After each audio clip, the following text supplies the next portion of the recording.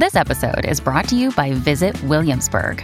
In Williamsburg, Virginia, there's never too much of a good thing. Whether you're a foodie, a golfer, a history buff, a shopaholic, an outdoor enthusiast, or a thrill seeker, you'll find what you came for here and more. So ask yourself, what is it you want? Discover Williamsburg and plan your trip at visitwilliamsburg.com. Hello, everybody. This is Marshall Poe. I'm the editor of the New Books Network. NBN listeners like to read books and buy them. So we thought we'd tell you that right now, our friends at Princeton University Press are having a remarkable site-wide sale. You can get 50% off books, including ebooks and audiobooks, with the code 50, F-I-F-T-Y, at checkout until May 31. You can save some real money on Princeton University Press books. I encourage you to go there and check it out. Welcome to the New Books Network. Hello, this is David Kunzman, the host of the New Books Network, and today we'll be talking with David Halperin about his new book, Intimate Alien, The Hidden Story of the UFO. David Halperin taught Judaic Studies in the Department of Religious Studies at the University of North Carolina at Chapel Hill until his retirement in 2000. He also published books on Jewish mysticism, and also his 2011 book, Journal of a UFO Investigator. You can also follow him at his blog, where he blogs about UFOs, religion, and related subjects, at www.davidhalperin.net. I hope you enjoy the interview. So we usually like to start out these interviews by asking our guests just their general background and how they came to write the current work that they did. So David, what is your background and how did you write this fascinating book, Intimate Alien? Well, I started writing it, I think, about 60 years ago. That I was 15 years old. I had recently become a ufologist, and we can talk a little bit more about just how I became a ufologist.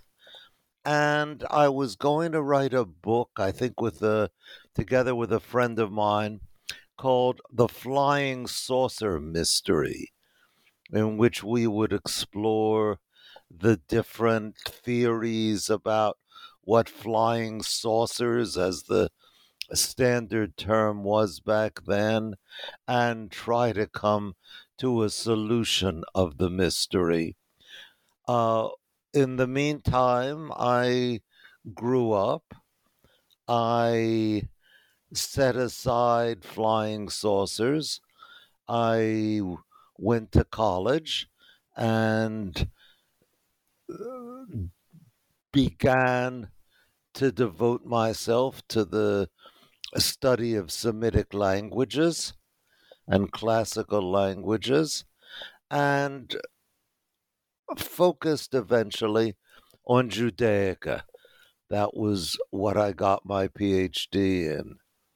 In the meantime, I had special interest in religious traditions of heavenly ascent and otherworldly journeys, as well as the visions of the prophet Ezekiel, which I think I recognized even at the time were my old ufology under more respectable guises.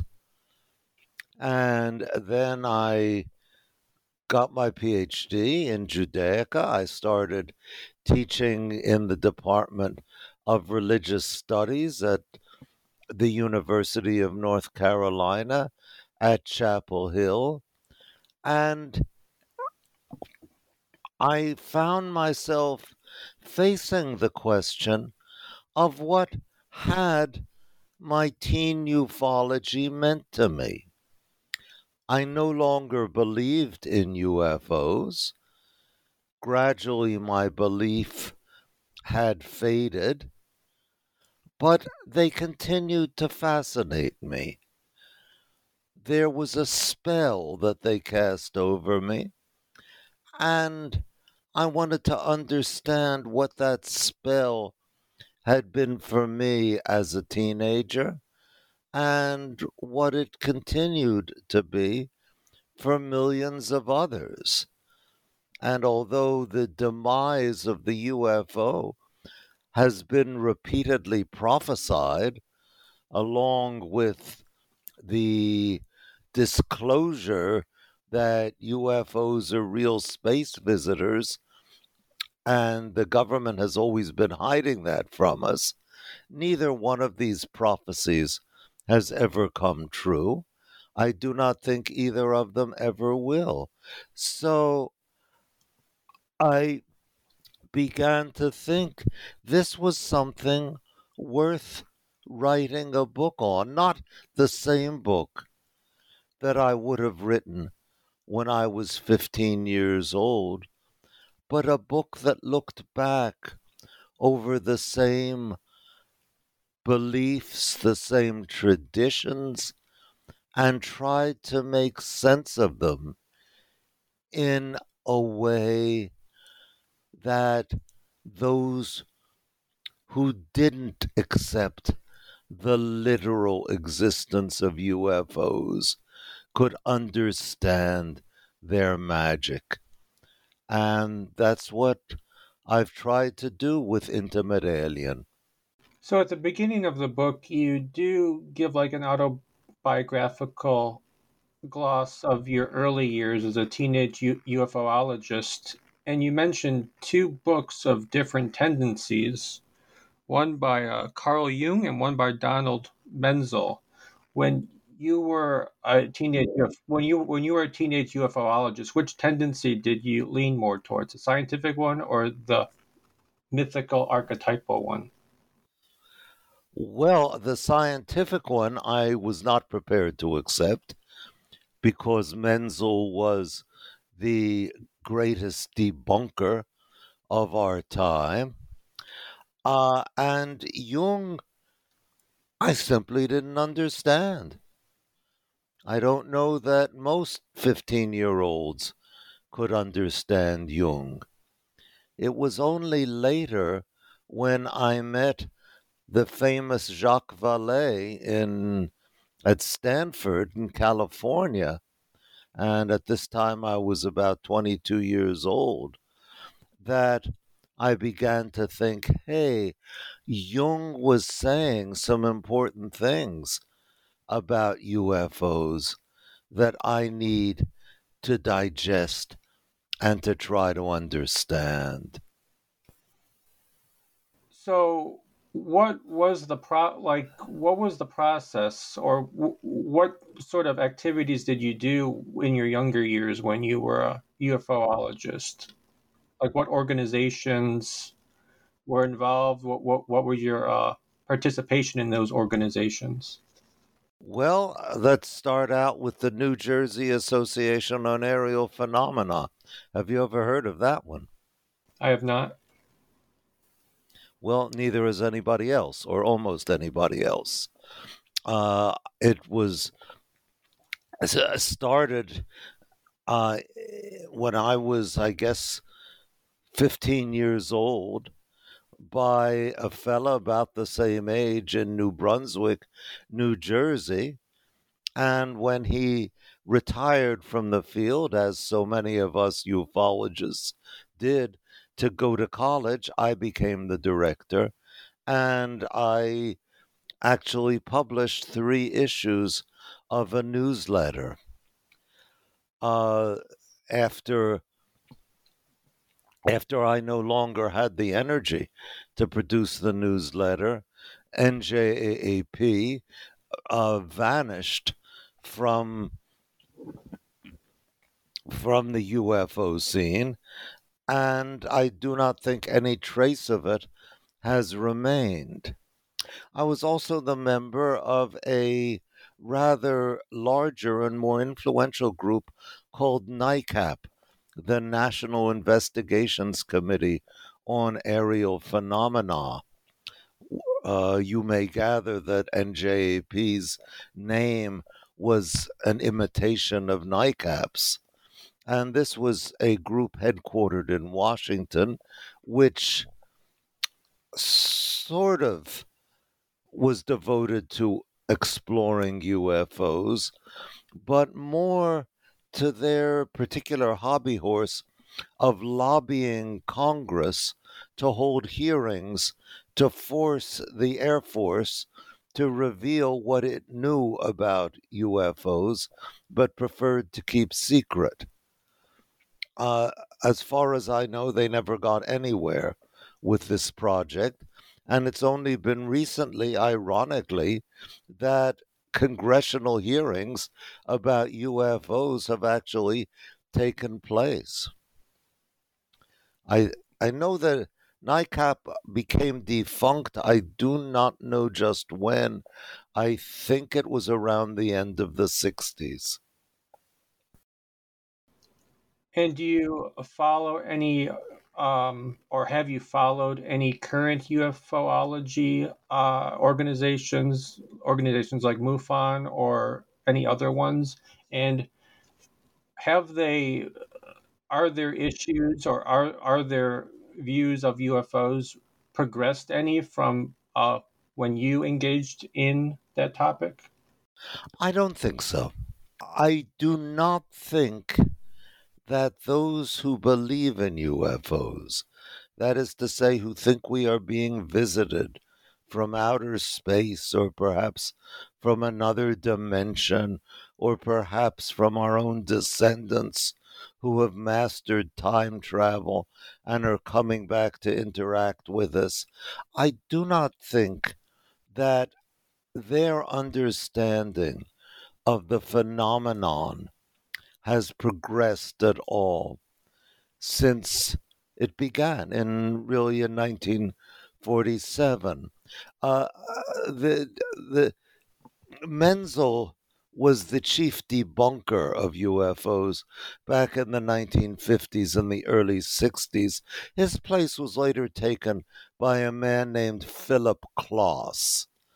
I mean, one of the fascinating things about ufology as a cultural phenomenon is that it has generated its own opposition, its own its own individuals and groups that are emotionally invested in UFOs, but with a minus sign attached rather than a plus sign. And Klaus came up with something called the Klaus curse.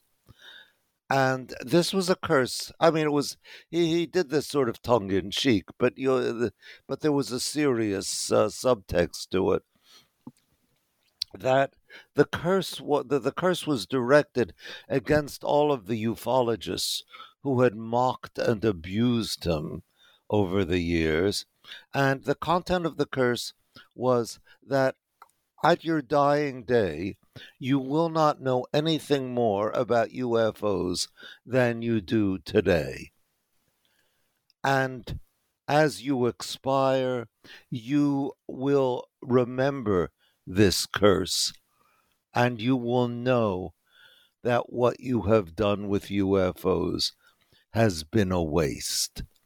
And I think, in truth, if we are pursuing the conventional idea that UFOs exist and are visitors from outer space, really nothing more has been learned about them, and nothing will be learned about them because they don't exist.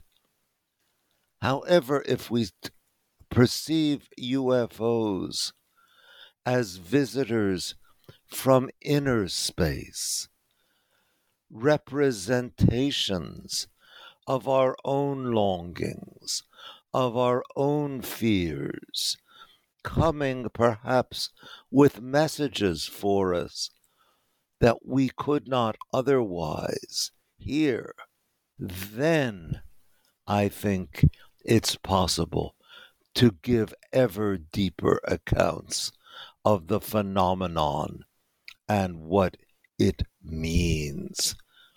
And I believe this is what I have done in Intimate Alien. At one point, I wrote in the introduction that the essential question to ask about UFOs is not what are they, or where do they come from, or how do they fly. It is what do they mean? So this brings us in part to the part of the book where you give case studies and historical precedents of UFO abductions and things like that, and you highlight probably the most famous one in North America, the Barney and Betty Hill incident, and you give an analysis of that incident and what it could mean. Could you unpack that a little for us? Yes, I mean, I'm not sure that all of your listeners are familiar with the story. It comes from the 1960s, and whether you could say that it happened, the event happened in September 1961, which is when Betty and Barney Hill had their UFO encounter, or I would be more inclined to date it to February 1964, when they began to relive their encounter under hypnosis. Betty and Barney Hill were a a, a New England couple from Portsmouth, New Hampshire, uh, who were in all but two respects fairly ordinary New Englanders in early middle age. And these two respects were, first of all, that they were a mixed race couple. Betty was white, Barney was black. And in the 1960s, that was not as acceptable in our culture as it is today. The other is that they did have, in September of 1961, some sort of encounter with a mysterious aerial object that haunted them for the next few years and eventually drove them to seek hypnotic therapy with an expert in therapeutic hypnosis, Dr. Benjamin Simon, who was acknowledged to be a first rate psychiatrist and who had no interest whatsoever in UFOs. His only interest was in helping his patients. And Betty and Barney came to Benjamin Simon. He put them, first Barney, then Betty, into hypnotic trances, and especially from Barney, a terrifying story began to emerge of their having been stopped on a lonely road coming back, crossing New Hampshire's White Mountains from Canada, and taken aboard the UFO. Now, to me, there are two questions, or two big questions to be asked about this experience. First, what was the light that they saw that followed them?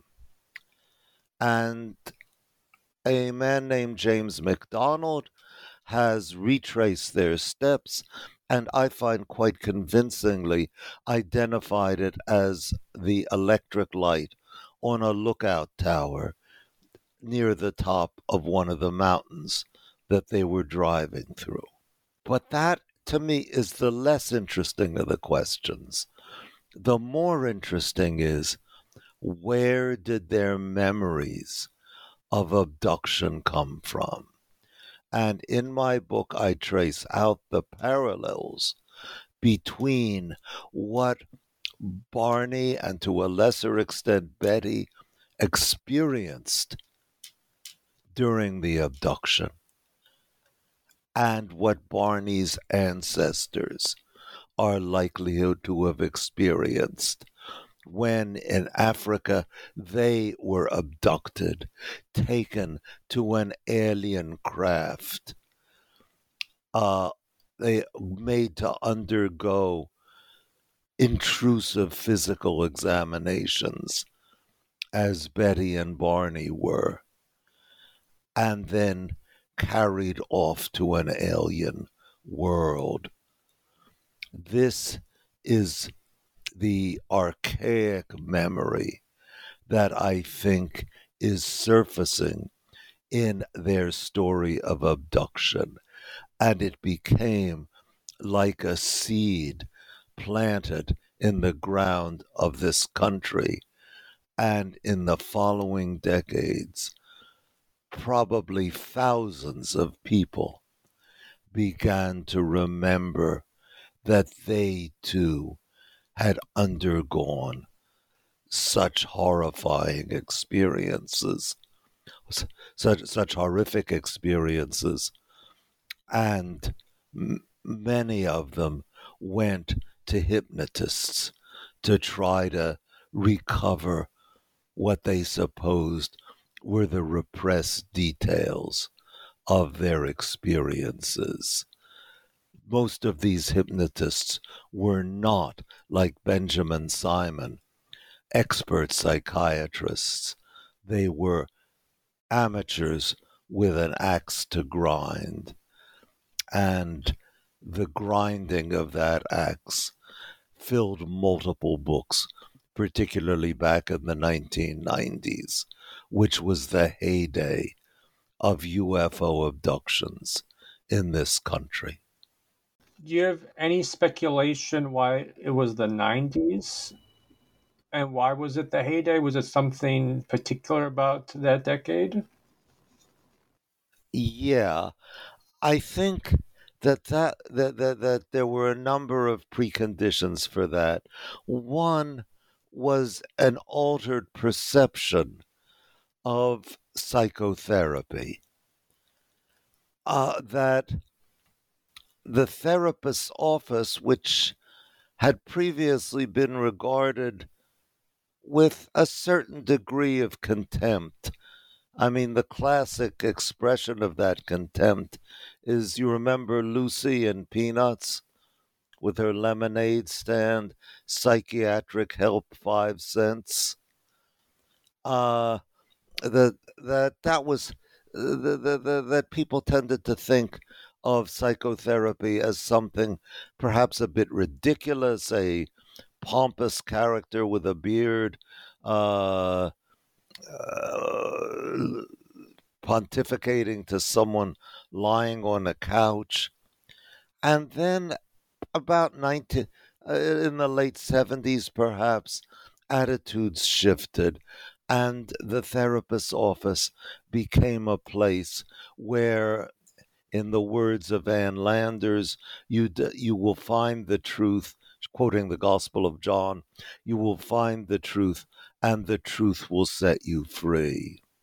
And one of the manifestations of that assumption was the furor over supposedly repressed memories of child sexual abuse, which developed, peaked somewhat before the UFO abduction the popularity of UFO abductions, and then became, not entirely justly, I think, discredited. So that I think the 90s, that the ground was prepared for the 90s, for the UFO abduction flourishing in the 90s, partly by the new attitude towards psychotherapy, and partly by the popularity of the idea that many of us have been sexually abused and then repressed the experience. It's what I called in the book the quest for the unremembered, that there's something that's outside our memory, yet is vital for understanding who we are and what we feel. Am I am I coming across clearly here? And then in another part of the book, you do sort of merge your early interest of UFOs to your professional work, which was in Judaica. How did those two things, I guess, become? How did they merge together? Well, I can only, I'll start out speaking autobiographically that I first read the Bible when I was really very small. I was 5 years old. I learned to read somewhat precociously. And I remember looking through the Bible, and this was, of course, the Old Testament. We were Jewish. And I remember telling my mother there was something that scared me, something about a great wind come out of the north. And I later recognized this as the vision of Ezekiel. And still later, I realized that many have seen Ezekiel's vision as an early account of UFOs. So that I think in my mind, Ezekiel, who was for many years the center of my scholarly attention, was closely connected with the whole issue of UFOs. And by the way, I still think that is the case. I believe, I don't believe Ezekiel saw a spaceship, but that I don't think UFOs are spaceships. I think they are. I've often called them visitors from inner space that that our encounter with our internal alien.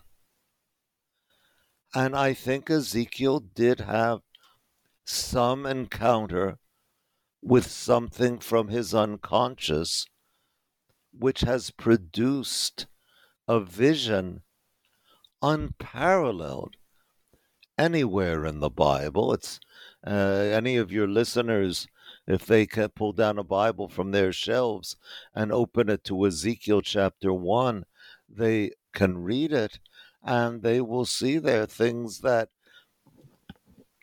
can give the impression of being something very much like the modern UFO phenomenon. Ezekiel sees first one wheel on the earth, and then he sees four wheels in the sky. Uh, their appearance being like a wheel within a wheel. The wheel's rims are full of eyes round about. And some of your listeners will know that part of the vision from that beautiful African American spiritual, Ezekiel saw the wheel way up in the middle of the air.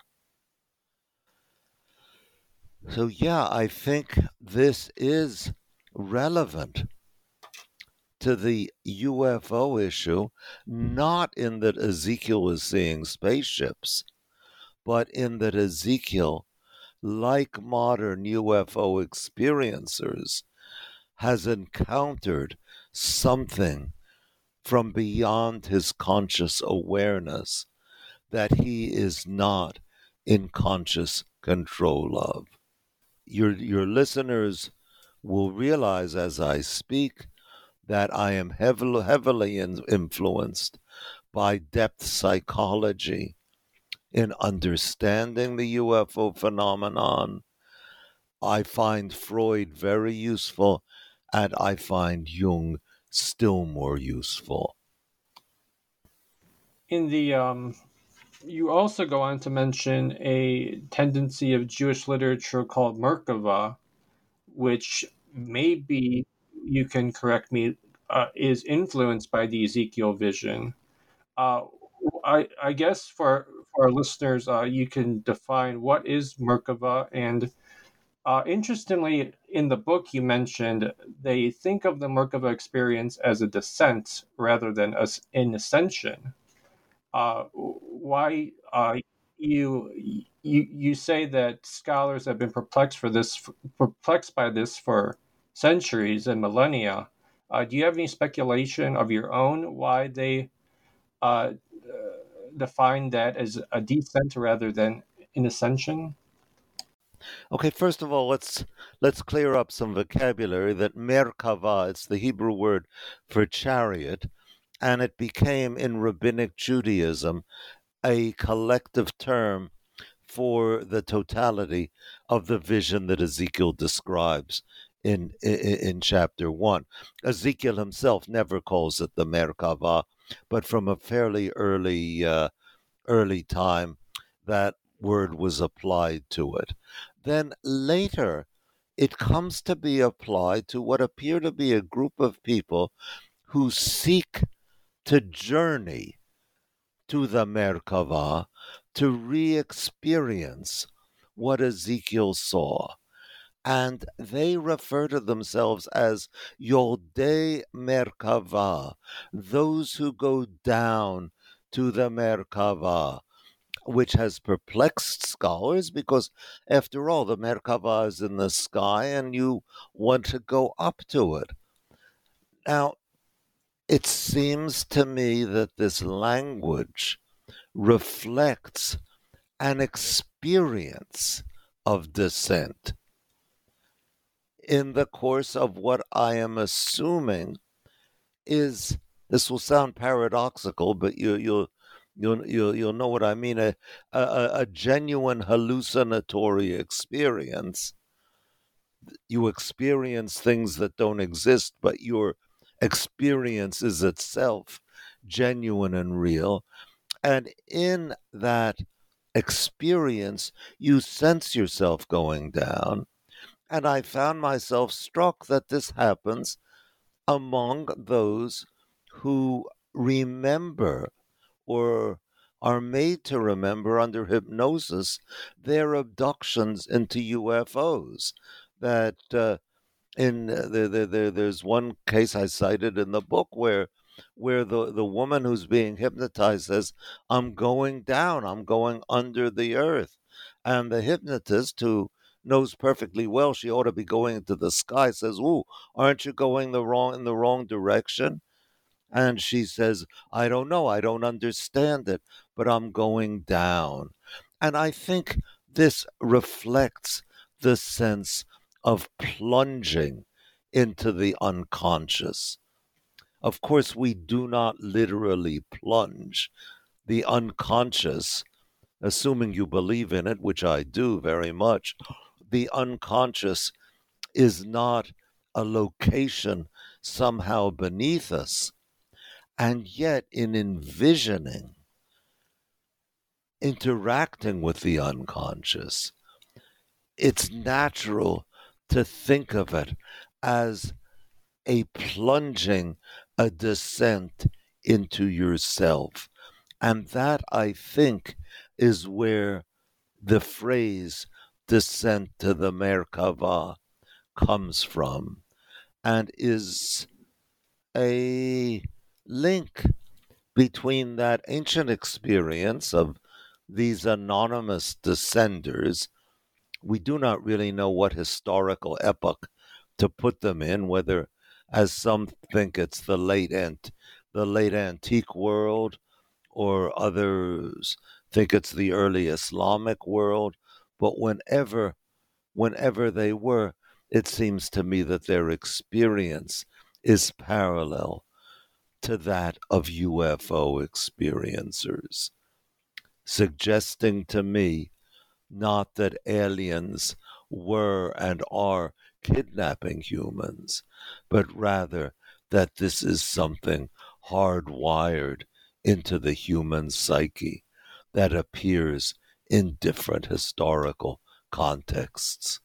I guess continuing in the tradition of, I guess, Judaic Merkava, uh, you cite the scholar Gershom Scholem, um, and I don't know if you agree with him, but do you agree with his assessment that Paul from the New Testament, the Paul who wrote the epistles, had Merkava experiences when in one of the epistles he says he got caught up into the third heaven? Yeah, I think I would go along with Sholem. I mean, I don't know if there's any formal affiliations or connections between Paul and the almost certainly later individuals who created the literature of the descent to the Merkava, but I think they were experiencing similar things. Are there any other religious traditions that I guess have that have a parallel to the Merkava in Judaism, that have these UFO type dissensions? It's a good question. I can't think of any that are quite like it. Now, in Islam, the Prophet Muhammad is supposed to have had an ascension experience, and curiously, in one of the sources for it, Muhammad is made to say, "Then I was brought down, ثم أنزلت," and that seems to reflect a similar sense of going down to that of the Merkava journeyers. But I mean, Islam has a very rich mystical tradition, and I do not think that sort of descent or journey plays any significant role in it. And I am not aware of anything similar from Christian mysticism. What do you make of all the stuff now about UAPs in the past few years? Do you think that do you think mythology is being brought forth again? I think so. I think something very significant has been happening, and I'm not sure what to make of it. It seemed to me that it reached the zenith of its popularity in 2020 and perhaps 2021. And there, I think the UFOs were mirrors of an alien invader that had, in fact, penetrated our world, a very hostile alien invader, not, however, called UFO, but COVID. But the roots of this, though, go back several years earlier. It seems to me that a major cultural shift happened at the end of 2017 when the New York Times, the august old gray lady of the newspaper world, the all the news that's fit to print newspaper, which for decades had looked down its collective nose with a sneer at UFOs, all of a sudden ran twin UFO stories on its front page. And I think something seismic was going on then. I think it is probably connected with the seismic event in our politics of the election of Donald Trump. And if you want, I can speculate on the link, but I would be spinning off into conjecture. Now it's resurfacing in another form with the fascination with the Chinese spy balloon, which obviously the balloons, and I'm using the plural because there seems to have been a number of other cases after the initial spy balloon uh, that these things are obviously real, they're obviously Earth made, and yet they seem to trigger some of the same fascination that the UFOs do, and in some ways they echo events from the beginning of the UFO era. And I'm thinking here primarily of Roswell, New Mexico. And we can go more into that if you want. Yeah, we can. What is it about Roswell, New Mexico that you would want to unpack for us? That initially, I mean, there are different aspects. Roswell is an extremely complex issue. And I think we have to make a distinction between the original fall of debris on a ranch about 85 miles to the north of Roswell and the subsequent development of the tradition into what I call a myth of mortal divinity. That involves the people remembering that they had seen not only a crashed object, but alien bodies connected with that object. But originally, it was just no one mentioned bodies. When the Roswell first hit the newspapers in 1947, no one said anything about bodies. Instead, there was debris that came down on this ranch, and that for some reason or other, the officers at Roswell Army Airfield were fascinated with. That they collected it, sent it off to higher headquarters in Fort Worth, where it was explained as a weather balloon, the remains of a weather balloon. And the Fort Worth newspaper ran photos of what's plainly the relics of a weather balloon. And one of the questions that's bothered me is, why did they get so excited over what was so obviously a mundane object?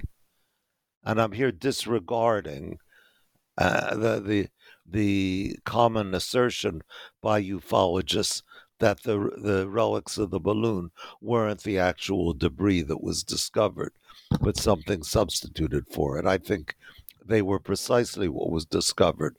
Why would they be so excited about a balloon? And to me, the answer is clear. It's provided by our the current crisis over the Chinese balloon. That yes, they knew that this was a balloon, but they didn't know whose it was. Roswell burst out into the world at the beginning of the Cold War. Who knew but that the Soviets might not have established a nest of spies just across the Mexican border, from which it was sending balloons, spy balloons, to pry into our military secrets. In that case, and there is direct evidence that some of the officers at Roswell Army Airfield at first thought these balloons were Russian. It turned out that the balloon was Russian. It turned out that it wasn't. And so everybody just forgot about it.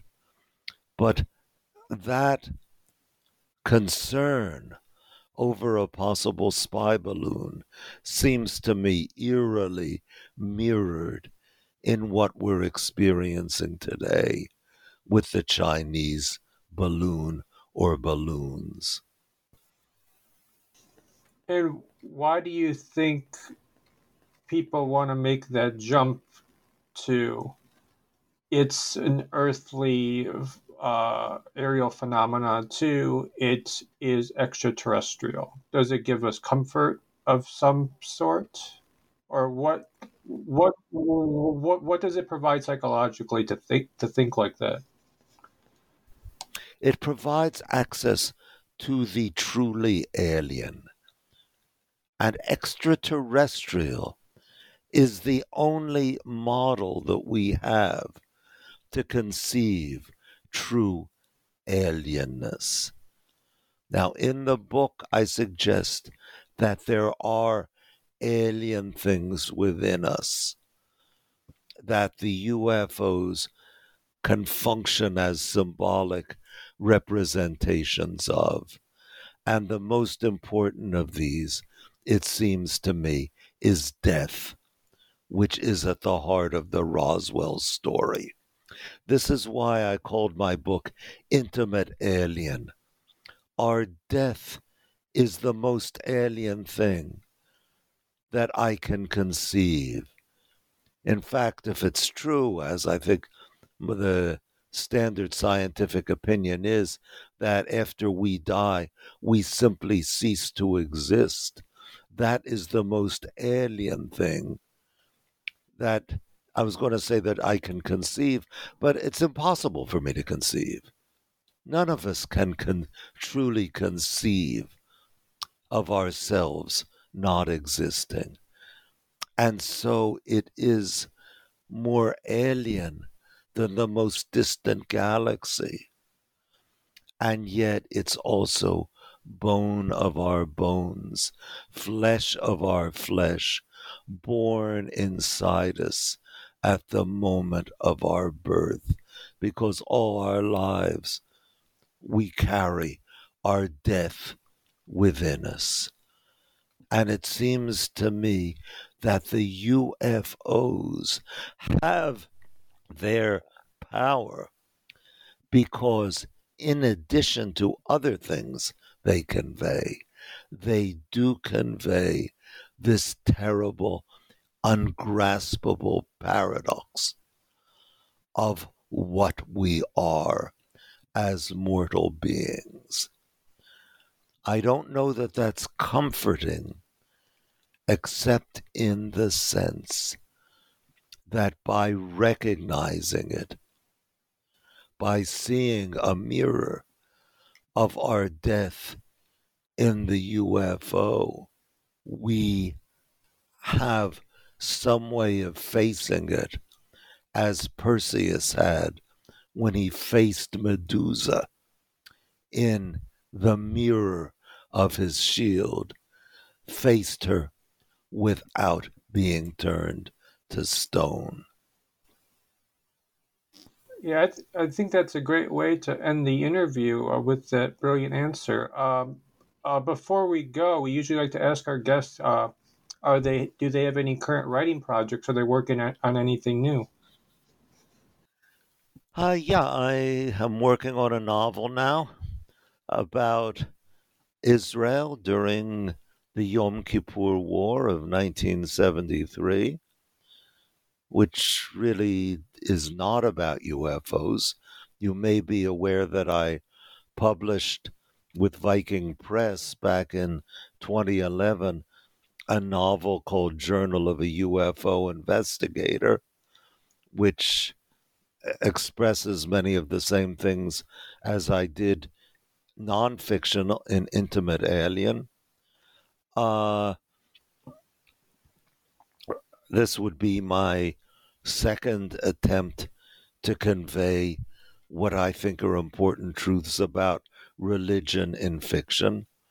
I'm working on a translation from the Hebrew of an extraordinary Kabbalistic text of the 18th century, which I think is intended as the charter of the world religion of the future, rooted in Kabbalistic Judaism, but unlike any religion ever known.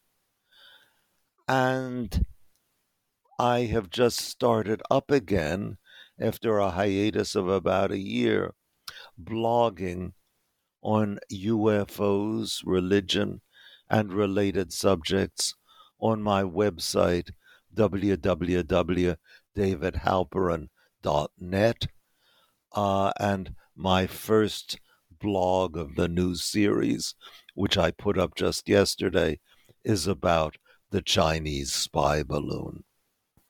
David, so thank you so much for the interview. It was a pleasure. Well, thank you so much. It was a pleasure to be your guest.